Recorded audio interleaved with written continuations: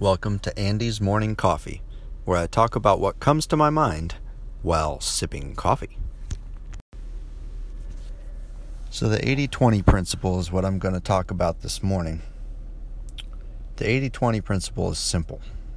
It basically tells us that 80% of our productivity is going to come from 20% of our effort. 20% of our effort.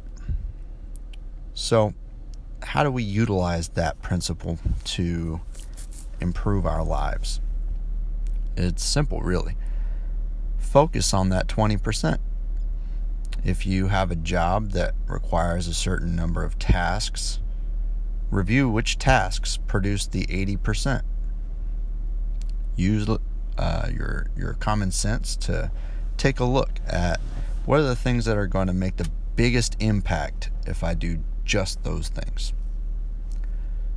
Then, from there, you're going to be smart. Simply prioritize those things first.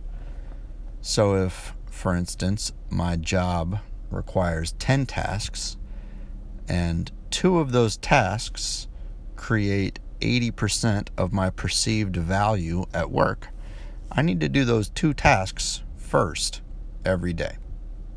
That way, no matter what comes up, I will always look as if I've done 80% of my work.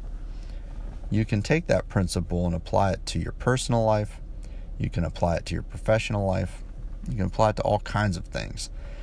If you'd like to see more on how that has a huge impact on your ability to save time, I recommend reading The 4-Hour Workweek by Tim Ferriss.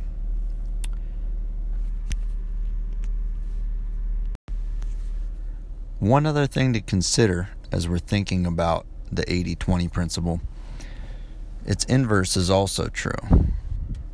20% of your actions waste 80% of your time. So what are those 20% that are destroying your productivity? Think about that for a moment and determine which things do you need to eliminate from your day. For me, Twitter is a killer.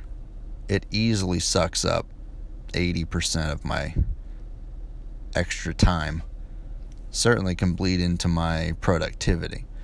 So when I need to be productive, I simply cut out Twitter and find an hour a day that I've been wasting. That's all for Andy's Morning Coffee today. Today I enjoyed a great Cafe Verona roast. A solid offering from Starbucks in my delightful, dangerous but good mug. I hope you have a wonderful day.